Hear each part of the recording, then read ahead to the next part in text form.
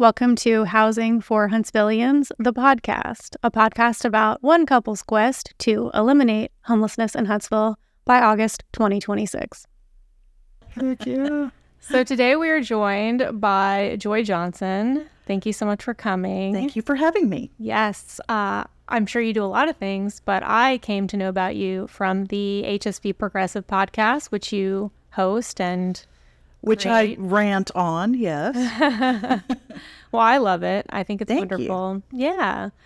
Can you tell us a little bit, I would describe it as an engaged citizen tries to hold power to account to some extent, right? Like you go to city council meetings and county commission meetings and just kind of say, here's what's happening. Here are the questions I have.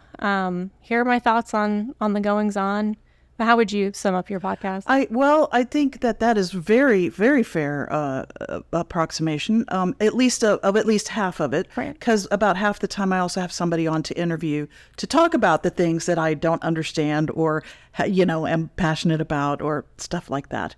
But yeah, I'm not a journalist by any means. So at the best, you would be able to call me a citizen journalist, maybe.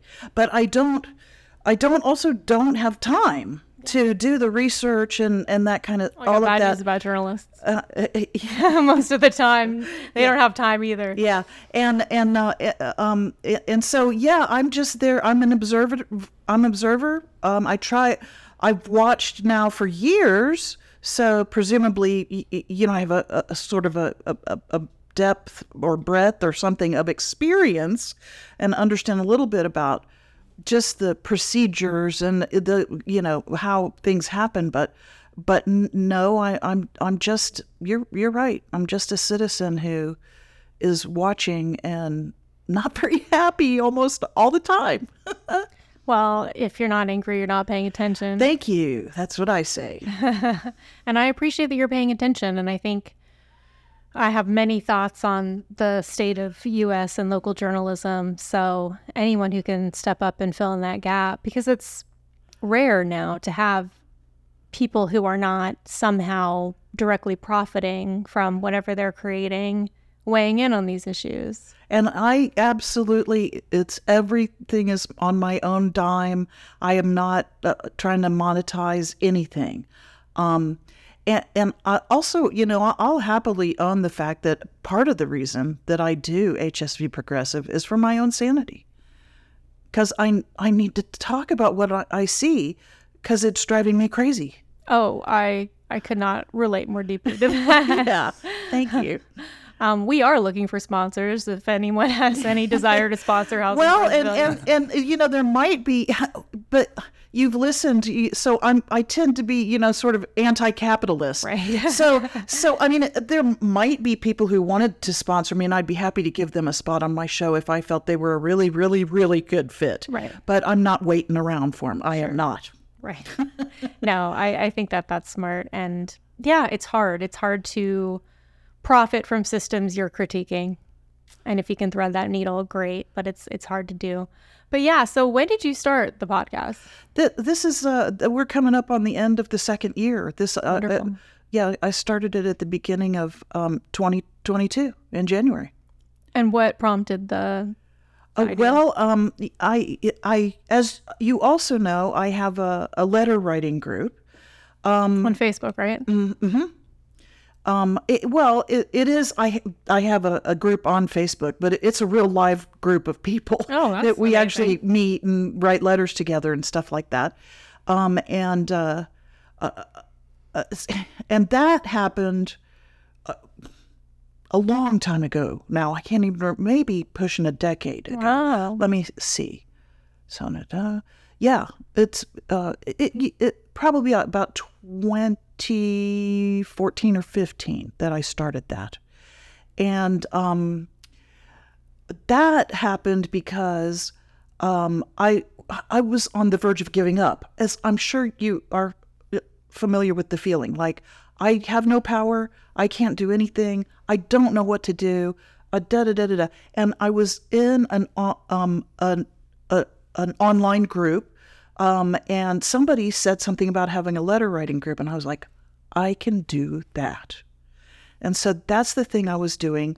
And so I honestly just always looking for something to keep me hopeful or feeling like I can do something, and I don't have money. And in this society, in this capitalist society, money is power. Right.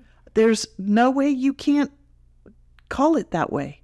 And the only hope is a huge popular movement. Huge popular movement has got to happen. And so I'm always just looking for what can I do. And so, the 2016 election got a lot of people out that were normally pretty sleepy, and so that got more people in my letter writing group. That's good. It also, for momentarily vitalized, to some extent, the Green Party locally, and since feeling, and we had the Tennessee Valley Progressive Alliance, and sort of feeling that there was people, then knowing and coming through being in groups with them, finding out that there were actually people that I could talk to and they would know what I was talking about.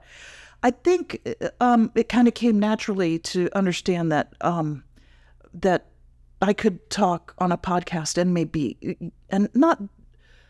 it would be good for me to, like I felt when I had people to talk to, that's good, but also that I could be help to people out there that also, needed some validation. There are other people thinking differently, Yeah, totally. So the name of people should get connected to the letter writer group through Facebook. Yeah, Facebook's the best way. And it's called Huntsville Progressive Letter Writers. Yep, it is. All right.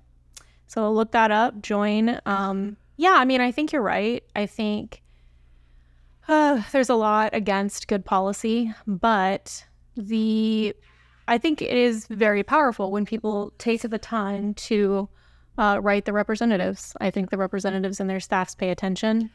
I think it matters. I don't get me wrong. I still sign petitions online and send emails, and when my organizations like Code Pink and stuff like that, I still do all of that, which they say is sort of maybe ignored because it's just this mass thing. I still do that. I do a little bit less actual letter writing now, because I'm afraid that when people get a letter now, they think it's just from some old person, because only old people write letters. But I send a lot of postcards. That seems like a middle ground between an email and a letter. And the other great thing about postcards is, too, anybody whose hand it gets into, they can read it. Yeah, no, it's true. Yeah, I like it. I think, unfortunately, we have a bit of a gerontocracy in the U.S., so I don't know that you would be discriminated against when it comes to being perceived as older. So I don't know. But yeah, that's interesting. I think I'm interested in, so you grew up in Huntsville. Well, I moved here in the 70s. Oh, okay. Yes. So I'm been here longer than a lot of people who did grow up here. Yes. Yeah. But I was actually born in Florida. Okay. Then from Florida, we moved to North Dakota, where I think my stepfather was working on the missile silos. Okay. And then from North Dakota, we moved to Saudi Arabia. Wow. From Saudi Arabia, I moved to the UK to go to school for a little while. And then I moved to Huntsville. Wow. And other than leaving for my first undergraduate degree to go to Georgia to get that, and also for about 9 months, when I lived with a boyfriend in Tuscaloosa, I've been in Huntsville. Wow, okay. And for the longest time, I had no idea why I was here. I got no roots. My mom was here for a long time, but then she went back to Florida, where she was from. And I was like, well, I'm just waiting to figure out where I'm supposed to be. And when I moved into the house that I live in now, I suddenly, at some point, suddenly I was like, oh, I have a little parcel of land that I'm responsible for. And I feel very like responsible for it, and I'm doing things for biodiverse habitat and all that kind of stuff, and a garden and la la la la la. So that finally got me to feeling like, oh, I do belong here. That's nice. And I only moved into that house maybe about 15 years ago. So I feel like I've heard about your degrees. How many degrees do you have? I've wondered this for a while. Well, let's start with I'm a high school dropout. Okay. I don't have a high school degree, but I have 4 degrees. Okay. What are they? Oh, okay. The first one is a Bachelor of Arts in French. Okay. Then after being out on the workforce for about 10 years, I went back to school and I got a Bachelor of Science in Physics, followed with a Master's of Science in Physics, followed by a Master of Science in Applied Mathematics. Wow. All 3 of those science degrees I got right here at UAH. Wonderful. Wow. And do you have a day job? I've had lots of day jobs. None of them paid well. But, with all that science, I could have gone to work here in town for the defense industry. Right. But I pledged to never do that. I am currently now working for myself, tutoring mathematics. Fantastic. Yeah. The defense thing is super interesting. I never really thought about or realized how defense-centric and just raw military Huntsville was until I moved away and came back. And really not visiting. I had to move back. And then I was like, wow, this is striking. Yep. Let's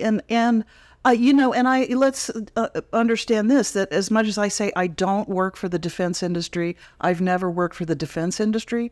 If you live in Huntsville and you are getting paid in Huntsville, you are getting defense money. Yeah, for sure. Let's not fool ourselves. And, Raytheon, if you want to support the pod, we'll take your money. Well, gosh, but imagine this instead. What if a percentage of the federal money that Raytheon gets was given to you to make housing for Huntsvillians? I think it would do more for the safety of the average person than how it's being spent, but that's just my opinion. Just this morning on the Peace Corner, I was making the point that we all do better when we all do better. Absolutely, for sure. So one thing I really admire about you is that you have a hyper-local focus.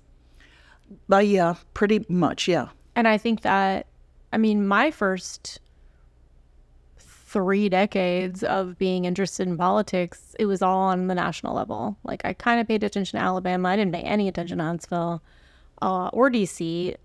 I guess it was really when I moved to San Francisco that I got into local politics. Mm-hmm. And then when I moved back, I was like, all right. Well, in San Francisco, I think you have more of a sense of, in a big city like that, of the power of things like the city council and things like that. Whereas in Huntsville, they're kind of invisible. Yeah, I think, especially with San Francisco, in a lot of ways, as goes San Francisco, goes the rest of the country, at least in terms of growing cities. Eventually, you're something like that. Yeah. So I think that, but mostly I was just really interested in housing, and SF was just ground zero for the housing crisis. And housing is something that is fought about 99% at the local level. So. But yeah, unfortunately. There's nothing keeping us from doing better at the higher levels than the local, but yeah. Yeah. And I think it's a really interesting situation where I think both Republicans and Democrats, or the left and the right, is kind of right on aspects of it, especially when it comes to the question of should it be regulated at the local level, how local. So I think a lot of the left really wants community engagement and, direct democracy and, quote unquote process. Uh-huh. And more local control. Uh-huh. But with land use, what you find is that, and actually a lot of issues, when you actually have direct democracy and deliberative democracy and community input, it tends to be overwhelmingly beneficial to the people who have the time and energy to show up and participate, which is generally older, wealthier, whiter residents. No, I mean, you can go, and I have done, sit outside of City Hall on a weekday, and you'll see who goes in and out of that building. Yes. Right. This is why it's sort of hilarious to me when Jenny Robinson says, I don't know why people come to city council and then they have to stand up and they make their, public statement about this, that, and the other thing. And when it's just not the appropriate place, when it could be taking care of you coming to my office and talking to me about it. And it's like, all you're saying when you say that is you don't want the rest of the public to know about it, that we have a gripe. Yeah. Well, yeah. And how I've watched the people go in and out of City Hall. How much clout am I going to have compared to those people going to seeing you in your office? Well, it's especially galling since now maybe Jenny operates differently. I do not know. But my representative is John Meredith. And 7 days ago today, this is Saturday. So 8 days ago today, I filled out the form on his website to get a meeting with him. Oh. And then I followed up via email on Monday or Tuesday. I've heard nothing. Yeah. So. Well, I know that feeling because I've sent them lots of letters. I'm sure. And even when I do get a response, like the mayor used to be pretty good about sending a card when you send him a letter about something. I get, like I sent him one saying, Huntsville really needs to think about getting out of the defense business. It's nothing but killing people. Maybe you could invest in other, industries. And he wrote me back, that's why we're getting Facebook here and Toyota and stuff like that. Well, okay, but he does nothing but get up on his bully pulpit or whatever and talk about how much the defense money and and all that, so it was just lip service. Well, I do think, one, I've heard from everyone I've talked to has said that he's been surprisingly responsive, at least in terms of hearing them out and responding. Maybe he doesn't do what they want them to do, but he does hear them out. So I got to give him credit there. And yeah, I mean, I will say, especially coming from San Francisco, where it's like business is a dirty word. I think Tommy's done a great job of trying to grow the economy, trying to diversify the economy, bring jobs in, it's tough because I feel like the word business friendly has come to be synonymous with handouts to existing businesses. And that may or may not be happening. I don't know. It is happening. I'm sure. Yeah. I don't want to be cynical. But yeah, versus San Francisco, which is openly hostile to business. That's a rough way to operate as well and has many problems with it too. So yeah. And so, we definitely have attracted a lot of business. I think a large part of the reason that we attract a business here is because our labor laws in this state keep our labor really cheap. Yeah. Which is unfortunate and an unfortunate reason, honestly. But we're also not planning properly for all this business we're attracting, for housing and the future and resilience and sustainability and all of that kind of good stuff. Yeah, the way that the growth has occurred drives me crazy. Yeah, and I think that's one thing that I love about speaking to people on the left in Huntsville is that when you say, okay, we are bringing in all these jobs, which means we're bringing in all these people, and statistically speaking, they tend to be higher income people than the people who already live here. So if you don't build a new unit of housing for every person or family who comes in, what do you think happens? The lower income people get displaced into homelessness or the exurbs, and the higher income people get that unit of housing.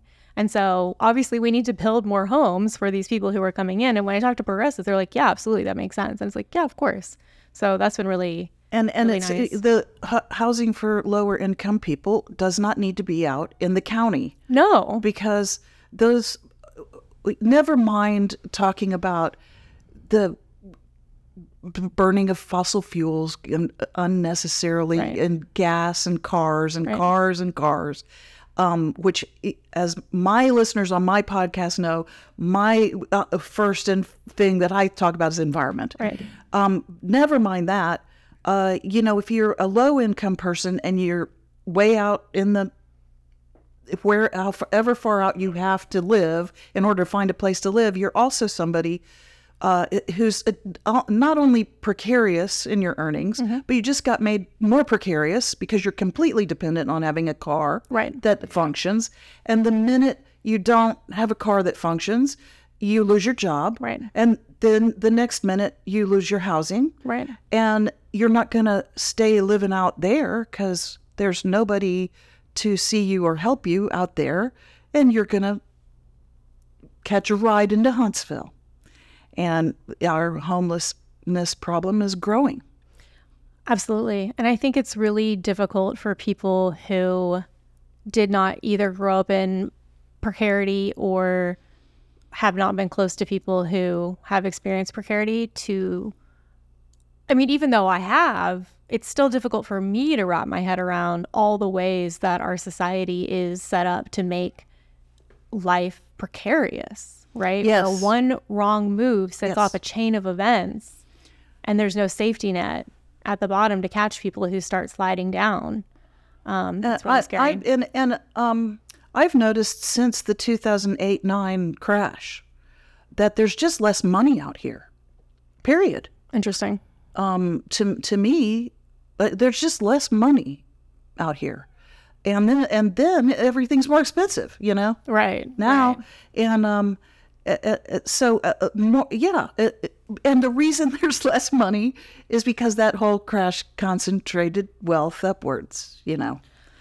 And that's what I'm trying to get people to understand. And I feel like people on the left at least have a fundamental ideological standpoint against, hey, let's not set up systems that either in design but at least in execution, transfer wealth upwards. Yeah, we can kind of be over that.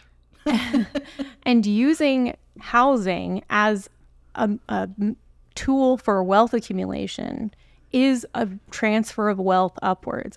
Housing cannot be a perfectly safe, and I don't even like to use the word investment because investment indicates risk. Housing wealth in this country is risk-free because our laws ensure that housing becomes more expensive as time progresses if a city grows. And so it's a transfer of wealth. It's not an investment because there's no risk to it. Mm-hmm. And so it gives wealth to people who happen to buy in a growing city at a good time and takes wealth from everybody who would want to live there or who has lived there for generations but who rents. And so considering that the people who tend to be homeowners in fast-growing cities tend to already be the wealthier people in any particular city, it's just totally unconscionable that we would think like, well, we can't do anything that would, not even decrease, but just like stop the growth or slow the growth of property values. Housing cannot be a source of wealth and broadly affordable at the same time. Yeah. That is not possible. Well, and I've complained about this many times, this constant, my property values. Oh my God, focus. right? It just drives me insane. Whereas you heard me talk about my house. Right. My house is a place that I live. Right. Yeah, and What a concept. Not just me, but as many other creatures as I can give habitat to. It's my soul, I'm not joking about this. And by the way, it's not risk-free because I figured that house is probably going to fall down around my ears when I die. I'm just going to be dead underneath the rubble because it's expensive to keep. And not only is that, but of course my property value's gone up. So my taxes are more expensive. Don't get me started on that. Yeah. So, which is another way to drive me out. Absolutely. So that somebody, and believe me, I get at least one missive a week about, do you want to sell your property? Interesting. At least. Huh. Yeah. Also, I have the same phone number as some guy named Philip, who apparently owns some land out in Madison County. And I get texts, at least one a week. How much do you want to sell your property for? And I send a text back going, I was thinking about 7 million, and then I block the number, you know?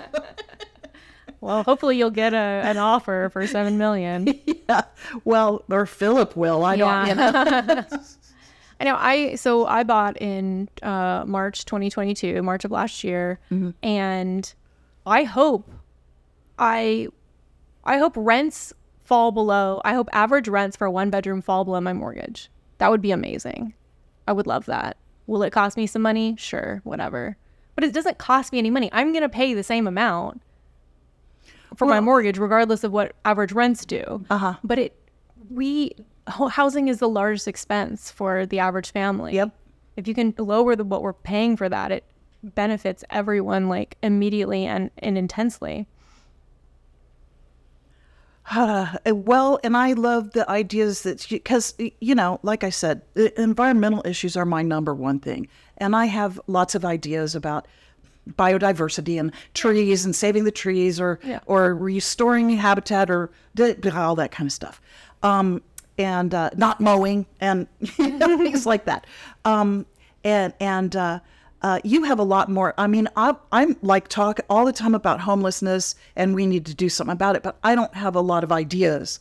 I'm just like, I'm not an urban planner. I have listened to an excellent podcast that I don't know if you've listened to, but I highly recommend it to you and your listeners. It was called Cities After. Okay. And it just full of ideas about how we could be doing cities differently. Just full of them. And I just enjoyed that podcast to death. It was, it's come and gone, you know, it had a short, I don't know, maybe 12 episodes or something like that. But I love your idea of changing, of being allowed to have boarding houses. Totally. How ridiculous is it that we can't do that when so much of this country was built by people living in boarding houses? Absolutely. What has gotten up our other end that has gotten us so prideful that we can't live together and share a bathroom, you know?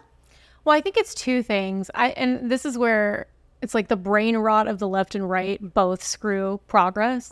So on the right, obviously vastly oversimplifying, but it's like, we don't want to live near people who would choose to live in a boarding house because they're likely to be lower income and less white than the people we want to live near. So we're going to ban, and we think it would decrease our property values to have a boarding house in our neighborhood. So we're just going to ban boarding houses.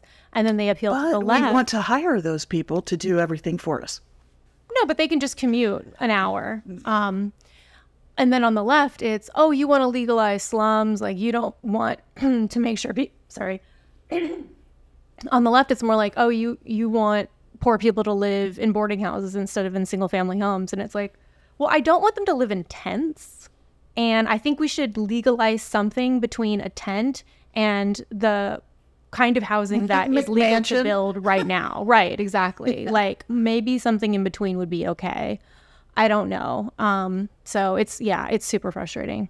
It's nutty. It's nutty. And I was talking just a little while ago with this whole thing, the zoning laws that we have that don't allow people to build a mother-in-law thing in their backyard. Yeah. ADUs, accessory dwelling units. Yeah. Thank you. And you know what their argument is, to a large extent, that too many cars. Right, parking. I would like drive by any house and everybody's got like 4 cars, you know? How about you take care of how about we get some public transportation and put those kids on buses instead of getting every child who turns 15 a car, you know? Okay. I'm going to calm down. And this is where I'm very excited about coalition building because, you know, it's all necessary to make a difference. You need dense housing, and you need transit, and you need walkability, and you need bicycle trails, and you need all this together. And none of it works as well by itself. If you cannot really do transit plus sprawl, it's not efficient. Yep. You don't get the benefits of density if you don't have those transit alternatives. Yep. So yeah, there's a lot of opportunity. I think there's a long way to go, but yeah, I was curious about just going back to like broader Huntsville City Council, like what have you, I kind of want to ask you in terms of like, who do you like and why? But you can also, speak in terms of like what policies you've heard maybe in the past year that you've liked and some that you thought were really messed up, or maybe. Well, mostly I think that it's very depressing to pay attention because they seem to be a bunch of people who are dead set on doing things the way they've always been done, status quo, and that just keeping the status quo and pretending like nothing needs to change is like makes them happy, And clearly the world is changing, right? And we need some frank conversation and some change to handle it. I will say that, they're doing a mixed development over there by Low Mill. And the very fact that they will say it's a mixed development at a city council meeting and stick to their guns about it. This is a planned mixed development. I appreciate just the fact that they have said that, like it's a real thing worth considering. That much I will say. Also, last city council meeting, when Tommy Battle was complaining that John Meredith was trying to finance something and not, and it hadn't been in the budget, and it wasn't in the budget, and and then John Meredith turned and said, "You just promised in your State of the City address that we were going to have a music festival next year, and that we never asked us about putting that in the budget." I appreciated that he, spoke back, talked back to him. Yeah, he was livid, frankly, and then called a recess. Wow. Okay. Spicy. Yeah. Drums at the city council meeting. A little bit. Love it. We've been missing out. I didn't realize they got that excited. Oh, yeah. Well, meh. Yeah. Yeah, I need to start going more often. I think they changed when they held them, but now when we've been holding our happy hours for Huntsville New Liberals conflicts with the city council meetings. So, yeah, we're going to have to change that. But yeah, it's an easy way to get involved. Just show up. And I have never spoken yet. I've been to 2. I've been in person to 1, and I've watched a few online. But yeah, I want to, right now I want to talk about John Meredith has a plan to build affordable housing in District 5, which what I noticed recently is that he posted on Facebook something about how it was growing and they didn't have enough schools and all of that kind of stuff, and he had it set so that nobody could comment on it. I saw that. So I copied it and commented that, well, the first thing to address is your problem with sprawl, right? How about that? Right. And then maybe you wouldn't have that problem with affordable housing, and all of that kind of good stuff. But like I said, they seem to be wedded to the status quo and not considering doing anything differently. Yeah, and I think that's one thing about politics, or I don't know, being an elected representative, is you don't often get heat when things are status quo and they go poorly. But if you try something new and it goes poorly, often that will create problems for you. I think this is more true of like a bureaucrat than an elected. But yeah, I'm trying to understand their motivations. Like, why are we allowing these problems to continue? More power to you for actually giving them some credit for having a motivation other than corruption, Yeah, I was really curious about, thanks for bringing that up. I noticed in one of your podcast episodes you referred to Huntsville as a city buy-in for developers. Tell me more about that. Well, like, look, for example, this last week's city council meeting, I got there a little early, sitting in the back, and there were a couple of guys sitting, a little bit over from me, and I got to overhear them. One thing that you'll notice if you go very often is that a lot of people that are there all know each other, and, oh, hey, how you do? I'm city councilman, and they come over and hug each other and all this kind of stuff. And I can't remember who these two guys were talking to, but somebody came up and said, "Hey, what are you guys doing here?" And they said, "Well, we have something that we have up to be annexed."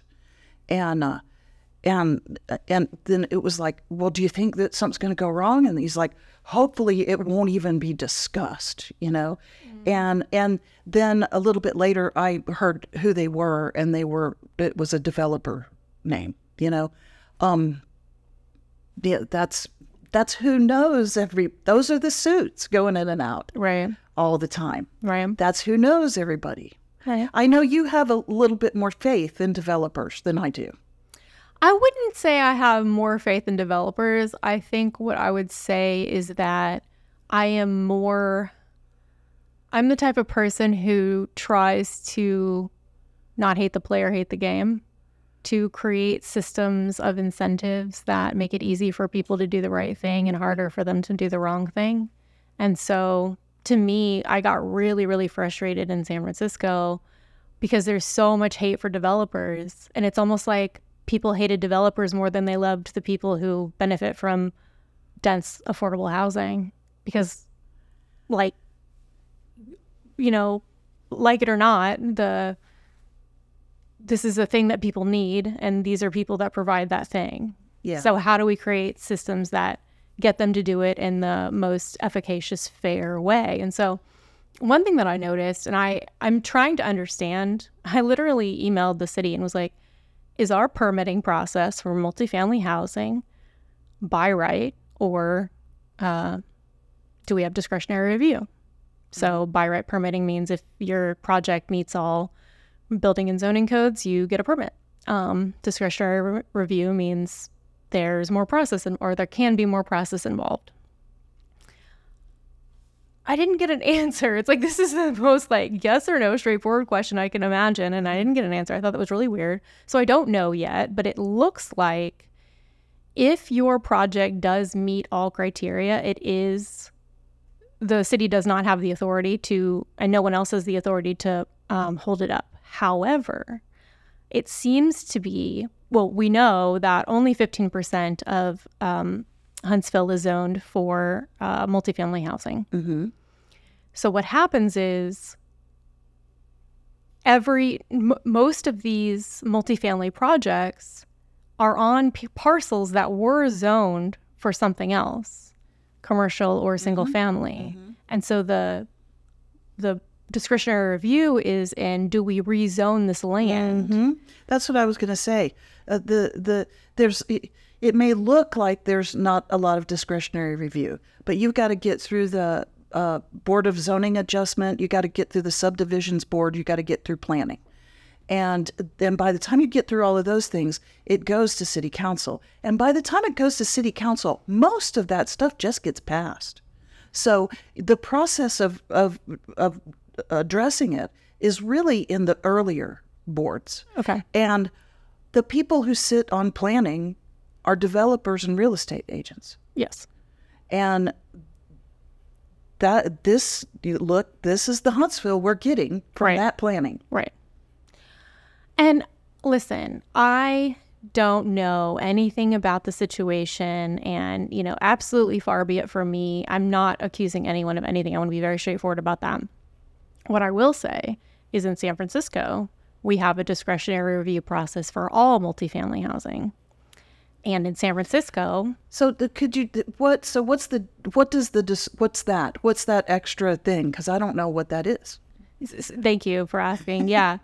Well, it's complicated. Basically, it's if any entity can gum up the works, can prevent you from getting a permit. even if your project meets all zoning and building code requirements.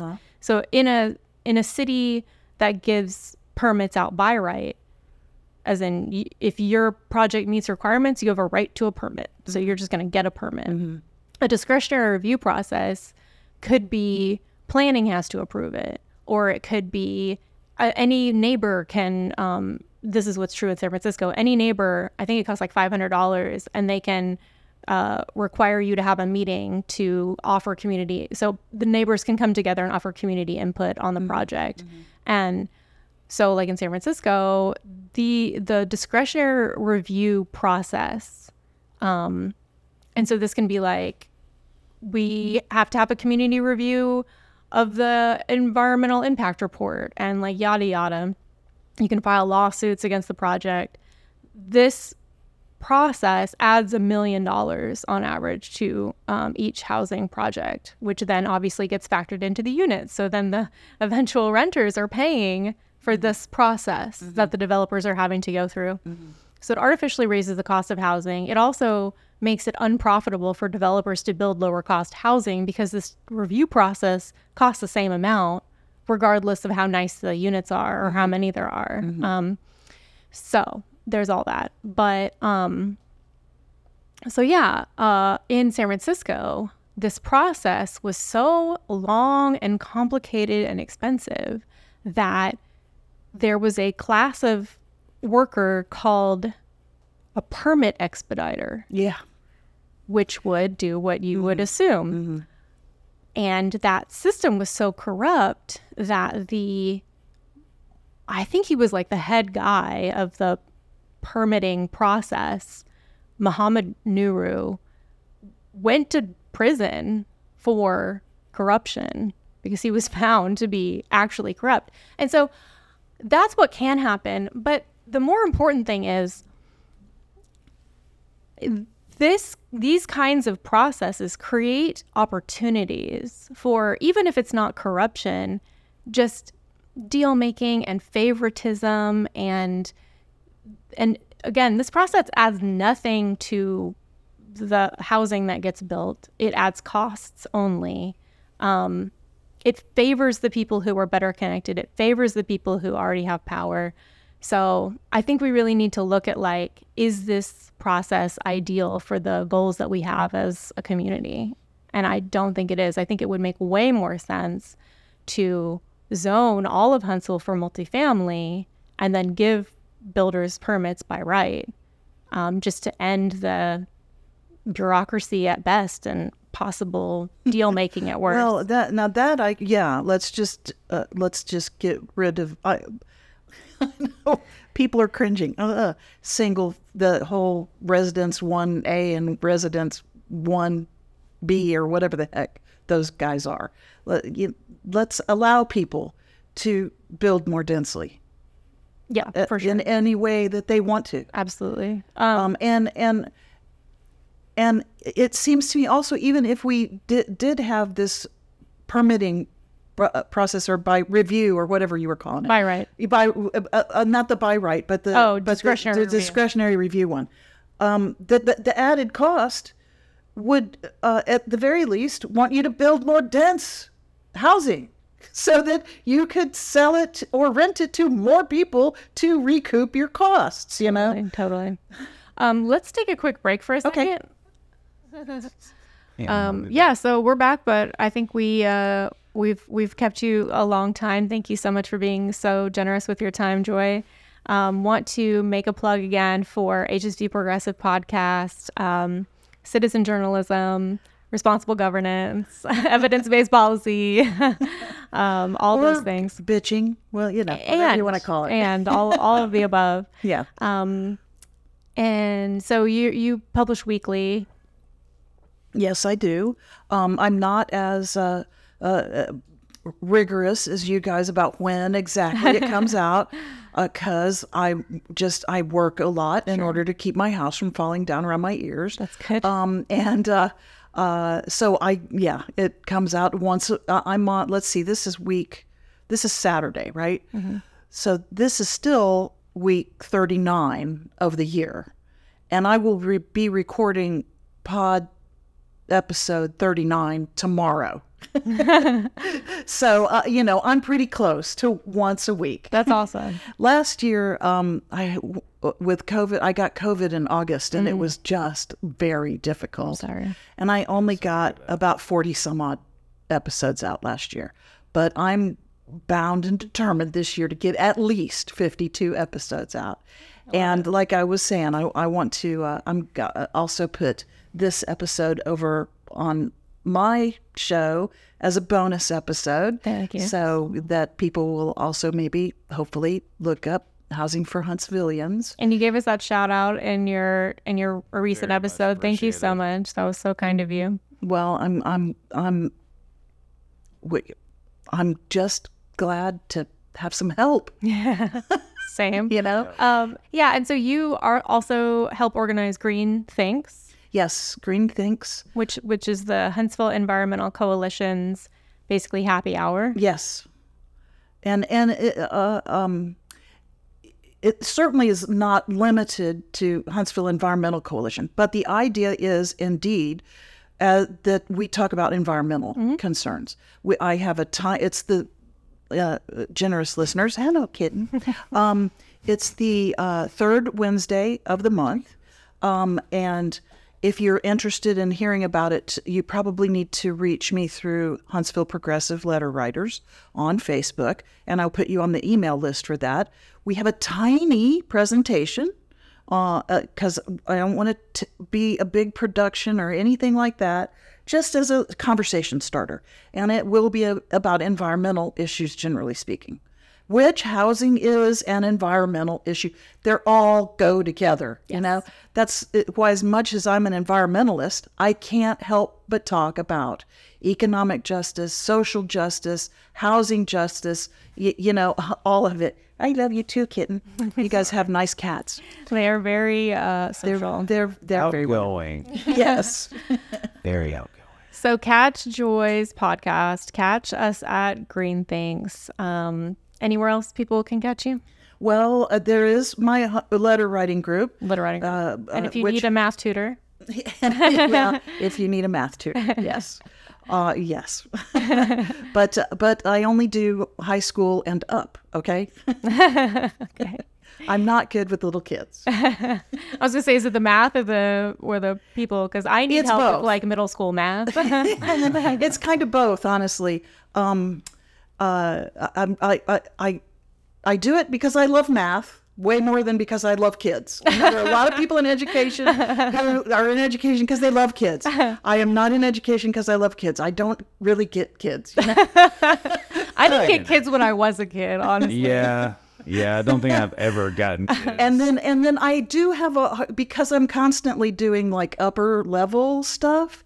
It's a really hard for me to shift gears to pre-algebra stuff For sure. and understand and remain patient and able to go, oh, let me explain why when you subtract numbers, this is what you're doing. Right. I can't, just thinking about trying to be patient while I'm doing that, it just wants to make me, It sounds like if you're doing high school and above, it would be way more interesting forms of math too, because like you're going to get more complex issues. And Yes, problems to solve. yes. It's And I'm- generally just more satisfying. And I the thing that's great about mathematics is the problem solving techniques. What you have to learn to do with your brain to solve problems. There's some really interesting stuff if you pay attention and watch it long enough that your brain is doing when it finds a problem that it needs to solve. And especially if you don't like, oh, there's a problem and I shut down. Well, you're learning in math how to not shut down when a problem is in front of you, how to not throw your pencil down and run out of the room. What do you do? And I think these are really important skills for good citizens, Totally.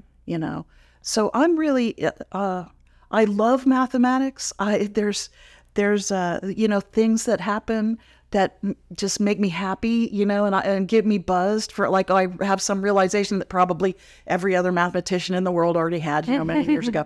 But it just gets me buzzed for a good week, But I'm really much more interested in that brain, learning how to use your brain in a sophisticated way, Yeah. you know, to face problems and patience and, you know, good stuff like that. Anyway, blah, blah, blah.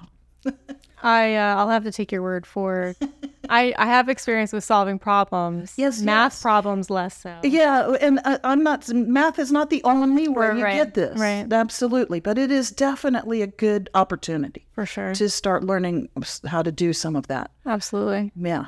Awesome. Well, thank you so much for coming on again. It was so nice to spend an hour just getting to know you. Well, you're very sweet. And, you know, maybe soon you guys will come on my podcast and tell me what you're up to. Huh? Anytime. That Goodies. sounds great. Good. Awesome. Thanks for tuning in, guys, and we will see you next week.